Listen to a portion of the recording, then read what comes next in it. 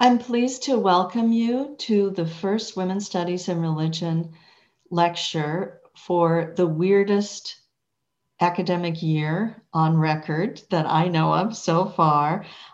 We are thrilled that regardless of whatever else is going on in the world, we are still going to be able to present the work of a very exciting group of research associates. And in our first lecture today, we will hear from Naisha Junior.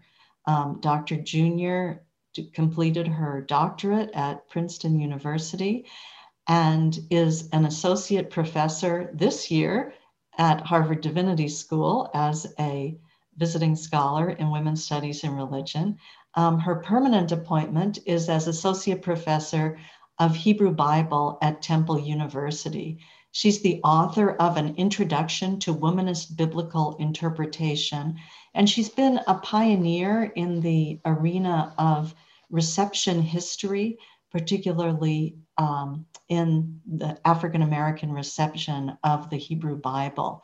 She is the author of Reimagining Hagar, and most recently with Jeremy Shipper, she published Black Samson, the Untold Story of an American Icon.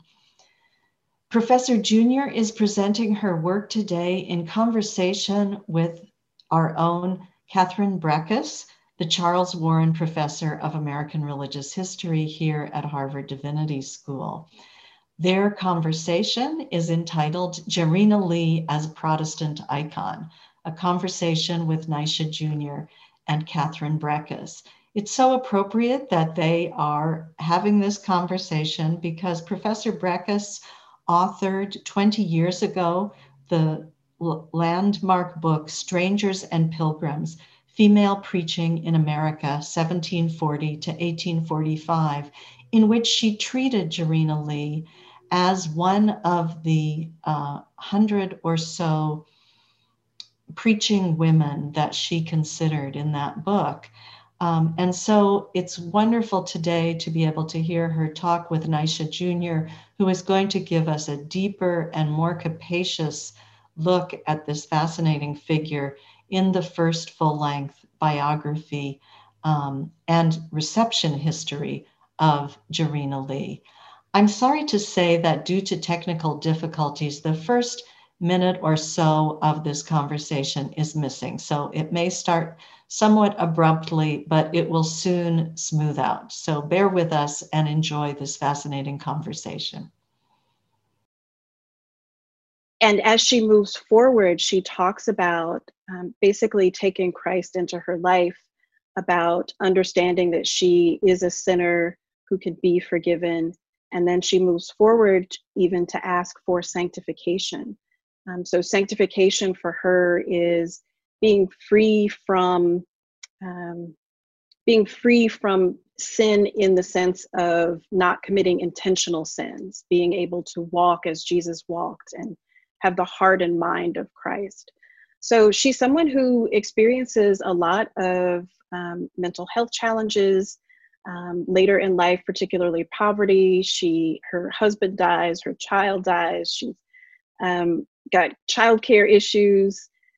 She's a woman who struggled a great deal in order to heed the call to preach. So one of the things that has always intrigued me, and I don't know how much you'll be able to find out about this in your research, but the section in which she talks about her marriage is really very short.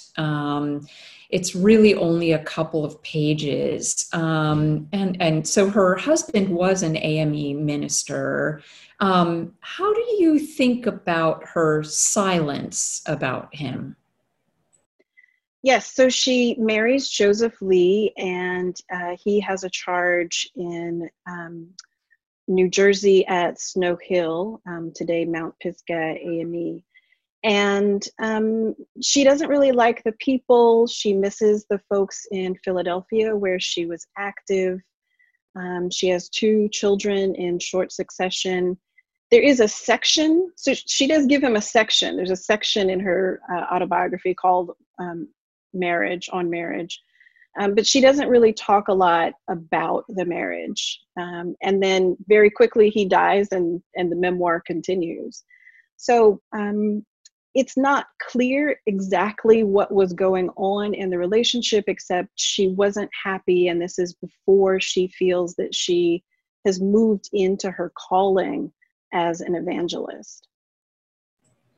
There's a historian, I think it might have been Elizabeth Elkins Grammer, who writes about that very short discussion of her marriage as what she thought it was like textual revenge, that he did not seem to be in favor of women in ministry, and so she dispatches with him very quickly in her memoir. And I've always wondered about the larger story there. So the first time that she tells Richard Allen that she has a call to preach, he says no. So tell us about when he says yes, and why do you think he changed his mind? Yes, so Jarena Lee, as I mentioned, has these experiences of depression, thinks about killing herself. She really, in her heart, feels that she is called to preach.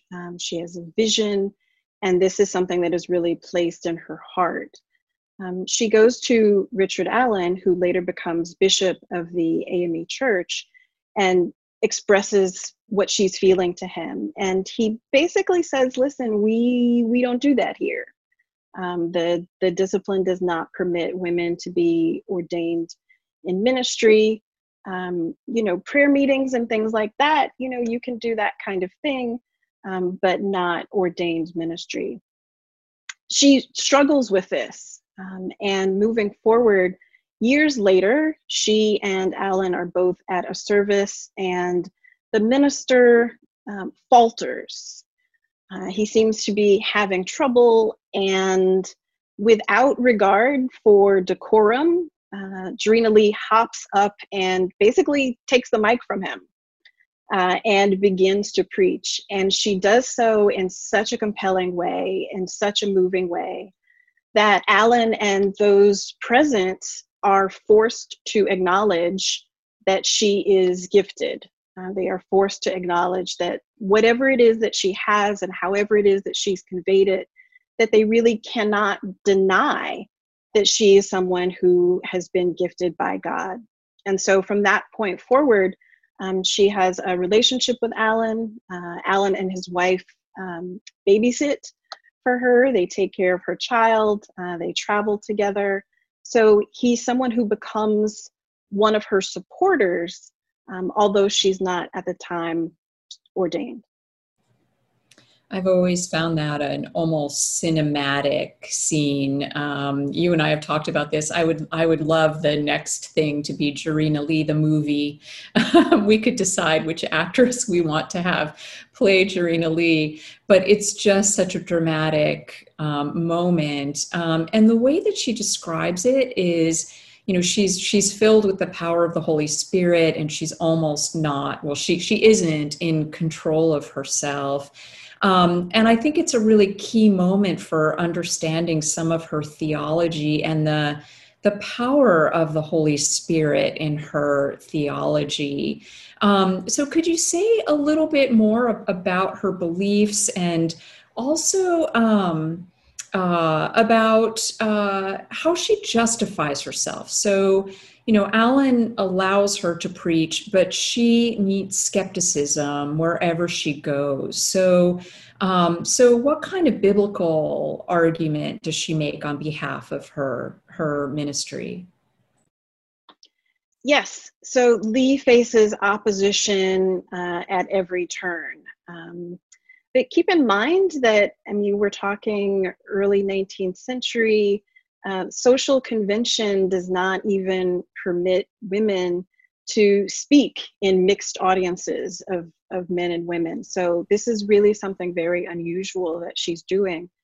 And part of what she does in order to justify it, as she goes through her mental health crises, part of what she says is it's the devil The devil is coming against her. The devil is trying to keep her from doing what the Lord has intended for her to do. Beyond that, she also uses biblical texts in order to argue that she should be able to preach. So in a variety of ways, she talks about, for example, is it not a woman who preaches of the risen Savior, speaking of Mary and John? She talks about herself as a type of Jonah, because she was trying to get away from her initial calling, although she knew that God was calling her to preach. She uses the story of Balaam's ass to talk about, can't women do things too? If miraculous things can happen, then certainly it should be both men and women that God calls. She talks about, for example, the disciples as unlettered fishermen. And if they can be called and pressed into service by our Lord, then certainly she, a woman who is without formal education, can also be called. So she does a number of different things in order to justify her call to ministry. In talking with my students in the class, they were struck by how many of these arguments they still hear today, with women seeking perhaps not ordination in certain circles, but greater inclusion of women. So she does a number of different things to try to argue for what she feels she really has to do. She really feels compelled to do this. This is not something that she thinks of as just a personal choice. As you're talking about your students hearing resonances in their own time, one of the things that really struck me when I started reading her memoir and the memoir of other early 19th century women preachers was what a sort of rich feminist theology they were creating that I think then got completely lost. So that, when you look at feminist theologians in the 1960s and 1970s, they're making arguments about women in the Bible that you can find in Jarena Lee that had really just been forgotten because she herself was forgotten, and other women were also forgotten. I mean, forgotten, but also in some ways, deliberately not remembered because these denominations were embarrassed or maybe even ashamed of the fact that they had allowed women to preach earlier in their histories. One of the extraordinary things about her is that that she's traveling all over the Northeast and even into Maryland, as I recall, which was a slave state at the time, which I think must have taken extraordinary courage. And especially as a free Black woman who could have been kidnapped and sold into slavery, and there's very little that anybody would have done to help her. Can you reflect a little bit on her as a Black woman living in the free North, which of course is characterized by segregation, at a time of slavery? Yes, this would have been a very difficult time for a Black woman to travel. Sometimes she traveled with companions and sometimes alone in very difficult conditions, by wagon, by boat, sometimes by foot. So there's no Amtrak zipping her up and down the Northeast corridor. She does work a little bit in Canada, as you mentioned, and as far as Maryland. So traveling would have been very difficult. This is before the 1850 Fugitive Slave Act that she's really active, but still, even without that, she was in danger. As you say, if someone had grabbed her, snatched her off the street, there would have been very little that anyone could have done about that. In traveling, in the second edition, so in her 1849 autobiography, she talks more about her travels, and it's a bit more kind of diary entries where she explains all of the places where she's gone and the people that she's talked to. So all of this would have been difficult for her. It was challenging for her, again, finding someone to care for her child as she travels as well. So all of this was extraordinarily brave. As you mentioned, in later periods, theologians and historians begin to uncover and rediscover the work of women in the 19th century. And so the story of Jarena Lee has been really important within womanist approaches to religious studies and to biblical studies. Part of what I'll be talking about in the book is how she is recovered and how she becomes so important in later periods. So despite Allen's not ordaining her, in 2016, the AME Church does posthumously ordain Jarena Lee. So she is the Reverend Jarena Lee.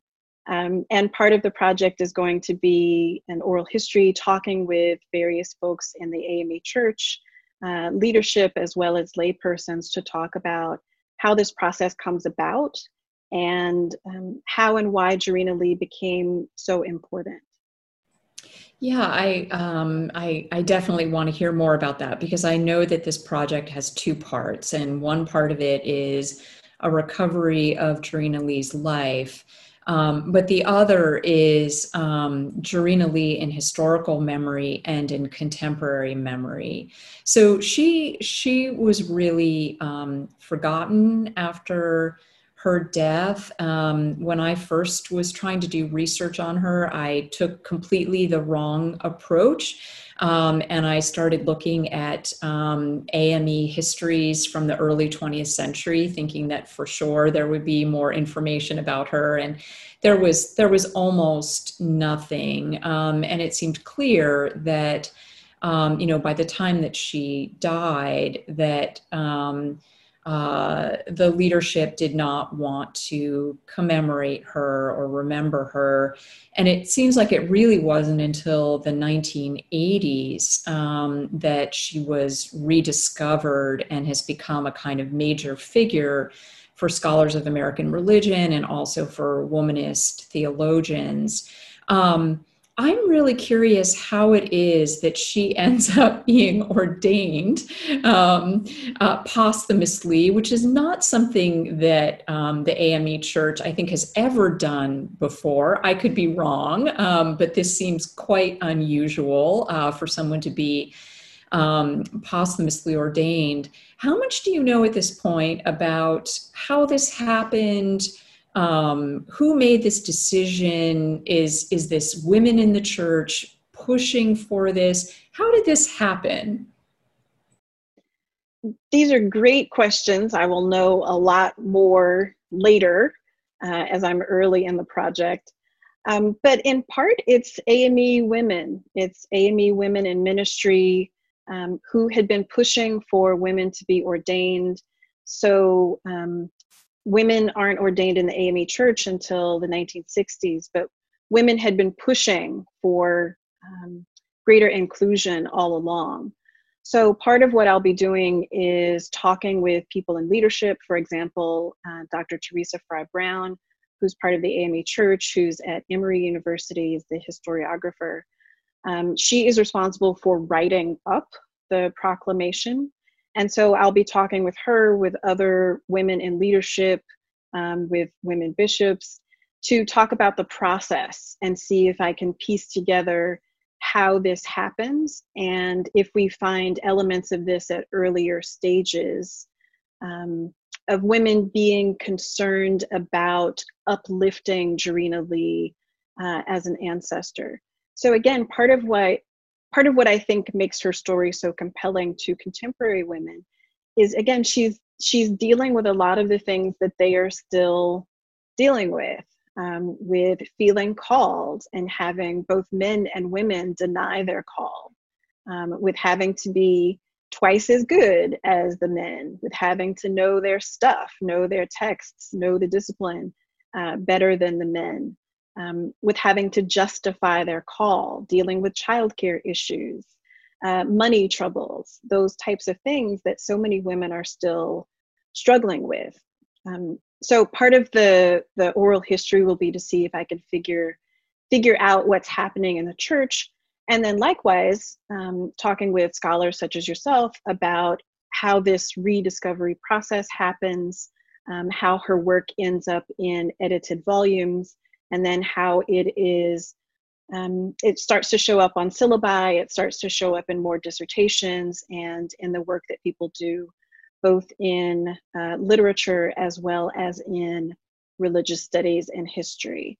So I'll know more later about how all of this happens. So I'm going to be fascinated to hear about all this. I personally found Drina Lee really inspiring. There were also, parts of her memoir that were difficult for me to understand initially, especially her, the sort of intense self-abnegation. She's clearly an extraordinary woman, but she keeps telling us that it's not her that's speaking, it's God speaking through her. You gave us some of these examples, she's like Balaam's ass. And I'm thinking, couldn't you come up with a different comparison than that? But I did come to understand that her claim is actually an extraordinary claim, that that when she's speaking, God is speaking through her. And this is probably the greatest possible assertion of her own authority that she could make. But I found her personal story really riveting, also tragic, because she does disappear, and the 1849 edition of her memoir, I believe she publishes that at her own expense because the AME Book Concern is not interested in her anymore. And so there's something really poignant about her life story. What has been your own personal experience of reading her words and reflecting on her life and just thinking about what she means to you?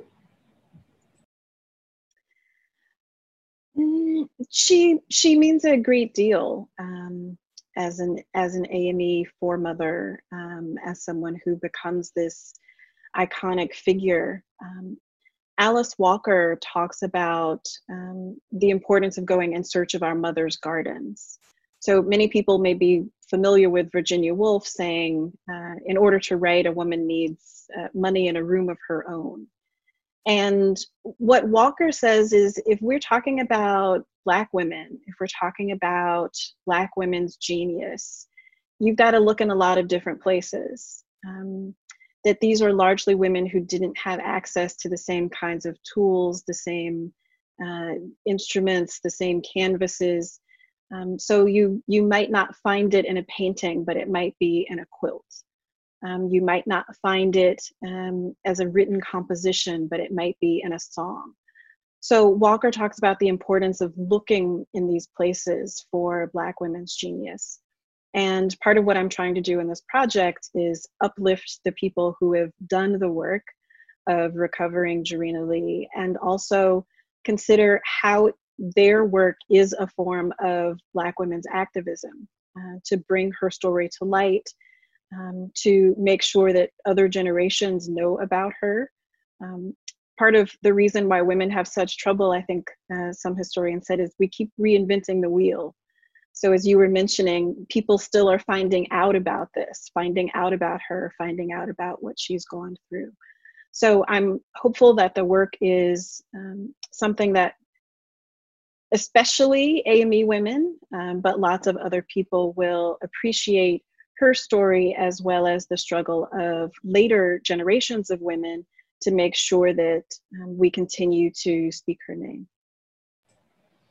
Thank you so much. That I think that puts it really eloquently, that this kind of scholarship is so much meaning for people in the church today, but also people in the future who are searching for models, who are searching sometimes for comfort. They want to know that other people have faced challenges like this. And I think especially in the context of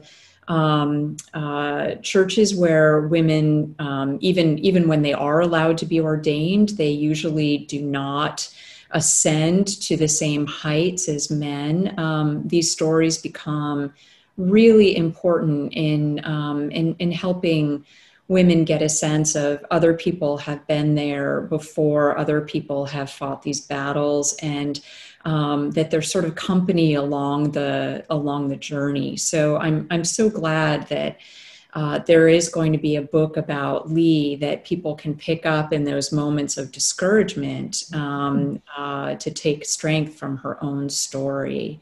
I think this might be a good place, because it's about 3:40, to open up for conversation. I have so many more things I'd like to ask you about, but we have such a great crowd here, and I know that they must have a lot of questions. So Tracy, are you in charge of the Q&A? I can already see that, this that is we have some. Anne. I was planning to Okay. moderate the Q&A. However, I'm unable to start my video.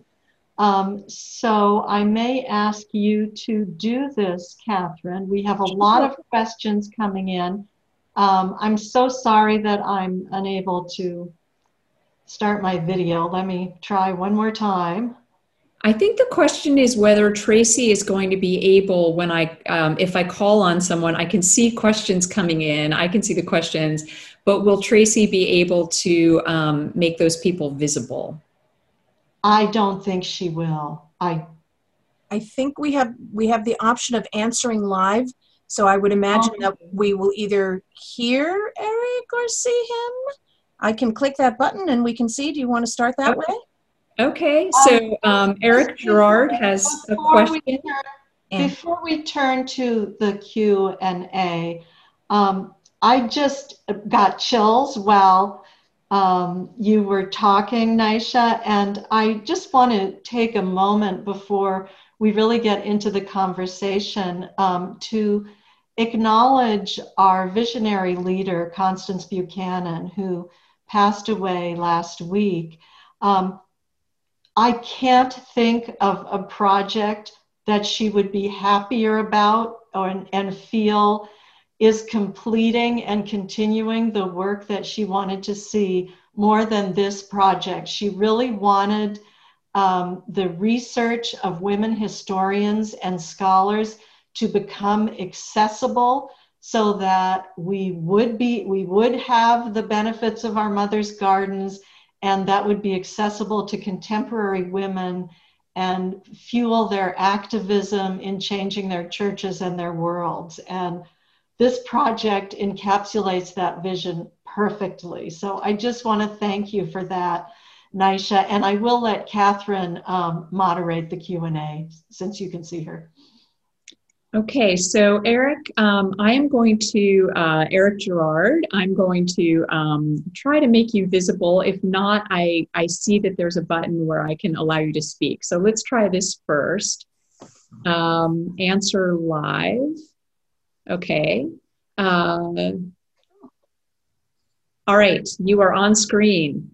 Can you see me? Can you hear me? We can see you and hear you. Okay, so thank you both for this. I asked the question in the Q&A, but I'm curious about some of the primary sources, Professor Junior, if you're able to glean a sense from them about Lee's intersectional identity, which is to say her self-awareness of what we would now call intersectional identity, how she understands her race and her gender affecting her life, and then the combination of those two, so separately and together. Yes, thank you for your question. I think that the clear answer is yes. She even, in her 1836 version, the title is The Life and Religious Experience of Jarena Lee, a Colored Lady, giving an account of her call to preach the gospel. So she's very clear that she is a Black woman and that she's struggling in very unique ways. She does talk about being able to preach to audiences of men and women, also speaking to mixed race audiences. So she's someone who has a message that extends beyond just the AME Church, but she understands her position very clearly as a Black Christian woman. Thank you so much. That's fantastic. Okay, Kanashia Thompson. Okay, can you hear me? Yes. Okay, and it's actually Kanasia Thompson, but sorry about that. It's all right. Hey, Dr. Junior. For everyone else, I'm in Dr. Junior's Black Women class, so this has been exciting for me. I just had a question about do you think Lee had like a mental illness? I've talked to some other people who are aware of her story, and they don't think that she necessarily had a mental illness. And I'm speaking on the line of her attempting to commit suicide multiple times. And if so, what impact do you think that had on her ministry life? Hi, Kanasia. Thank you for your question. I'll see you tomorrow in class. Of course, it's always difficult when we try to determine someone's medical diagnosis historically. So the difficulty is that, as you mentioned, she has multiple suicide attempts, and the way that she frames it, this is not so much what we might think of as mental illness. She thinks this is the devil. She thinks that Satan has come against her. So I'm willing to think more about it, but I do think that this kind of crisis that she has multiple times could be understood partly as relating to mental illness. But thank you for the question, and I will think more about it. We have an anonymous question, so I will read it. The question is, do you know what Jarena Lee's role was in the abolition movement occurring at the time? Did she practice any sermons similar to Sojourner Truth in preaching about the abolition of slavery? Thank you for your question. Yes, Jarena Lee is in favor of abolition. She is part of an abolitionist society. She says very clearly in her autobiography that there is no justification for enslavement. She also talks in veiled terms, probably about Nat Turner. Mm-hmm. So she mentions 1831, which is ding, ding, ding, that's Nat Turner and the Southampton Rebellion. But she mentions a righteous man who is fighting for right, and God's judgment will be done. So she doesn't mention him directly, but she seems to be very much in favor not only of abolition, but of insurrection in order to move the cause of abolition forward. If I can just build on that question, do you know what text she preached on when she went to Maryland? Because I believe she was preaching to at least partially an audience of the enslaved there. I'm not sure of the specific text in Maryland, but you're right. She does mention that at various times she is preaching to audiences of people who are enslaved and who are not. She mentions this also in that they were so excited to hear her that many of the enslaved people walked for miles and miles and miles to hear her preach, even though they understood that they then on the return journey had to walk all of those miles back and be ready to labor in the morning. So she does talk to different groups. I'm not sure of the specific text that she takes with that audience. Yeah, one of the challenges of studying these preaching women is that there are no extant sermons, partially because she always said she was speaking by the power of the Holy Spirit. So sometimes she'll give you the text, but you can only imagine what it was that she said. Of course, she would have had to have been extremely careful, I'm imagining, because these these meetings, I'm sure, would have been monitored by other people. So I can only imagine that she'd have to be very cautious about what she said to them. The next person in line is Dan McCannon. Hello, everybody. Thank you so much for this wonderful event, and thank you, Professor Junior, for undertaking this really important project. You said at the beginning that you didn't hear much about Jarena Lee as a child in the AME Church, and I wonder how much things have changed for young girls who are growing up AME today, and if they have, how do the stories about Jarena Lee that they're hearing compare, are similar, different to those that we hear in the academy? Thank you. Thanks for your question. Yes, I didn't hear much about her. As I mentioned, I heard more about Richard and Sarah Allen. I'm not going to tell you how old I am, but this was largely before a lot of the research that was being done in recovering her had sort of like trickled down or trickled out to your ordinary, regular AME church. Today, lots and lots of people know who Jarena Lee is. I'm pretty sure nearly everybody in the AME church has heard of her. February 11th is celebrated as a holiday. There was also a hashtag recently, Jarena Lee taught me. People wear t-shirts with Jarena Lee. So I think many, many more people know of her. In the class that I'm teaching this semester, many of my students had heard of her. They had not, however, read her work. So I think now we're at a point where she may have more name recognition, but it may be the case that not everyone has actually read what she's written. Okay, so now I want a Jarena Lee t-shirt. But it's a little alarming how quickly this becomes commercialized, right? Did you look at the hashtag, what Jarena Lee taught me? What are people saying? It's largely Black women and sharing basically how Jarena Lee is an inspiration, that she is revered as a woman who, as I've said, has gone through so many challenges, a woman who basically dies penniless and alone. And I think she is a source of strength for many women, both within the AME church and outside. So this connects to another question in the chat.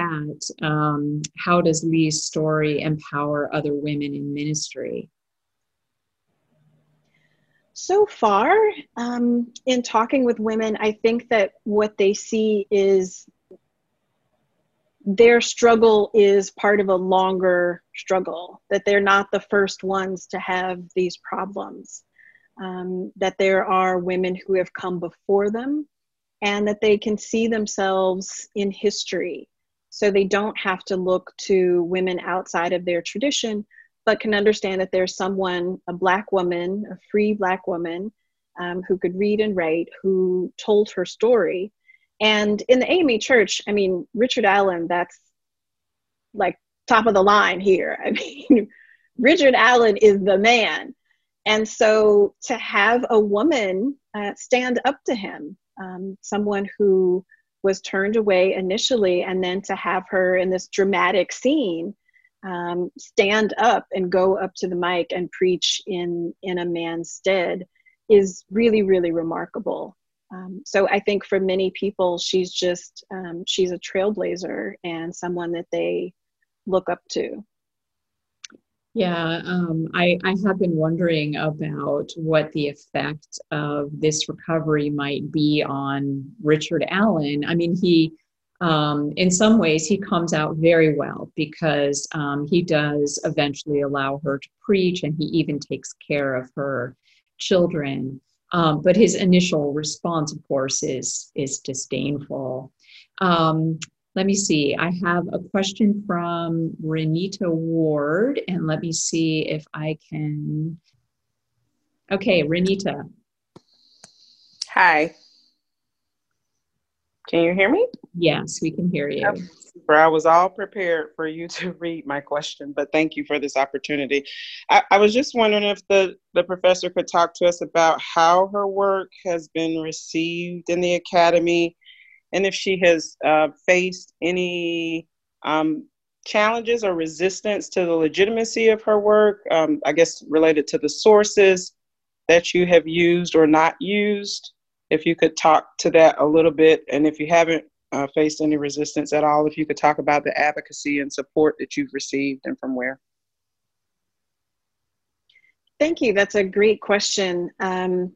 So first, in terms of support, I wouldn't be able to do this year without the support of Harvard Divinity School and the Women's Studies in Religion program. So this year is a year of wonderful support for me to be able to focus on this research. In terms of resistance, I haven't faced any yet. I am a member of the AME Church. That helps a lot. So I think that people understand that I'm someone who cares about this tradition and wants to share this legacy.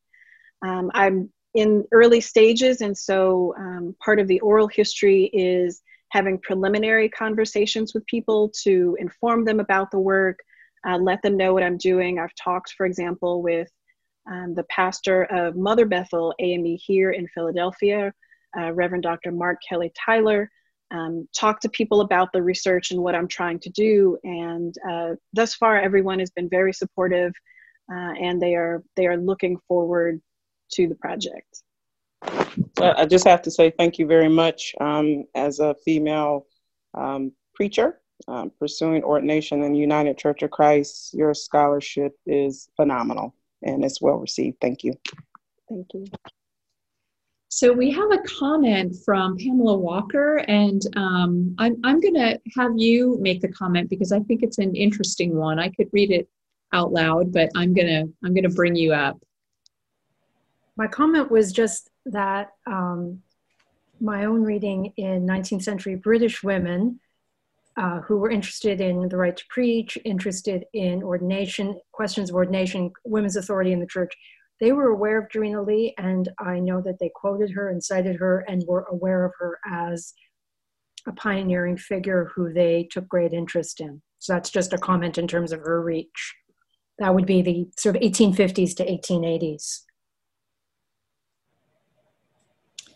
Excellent, thank you.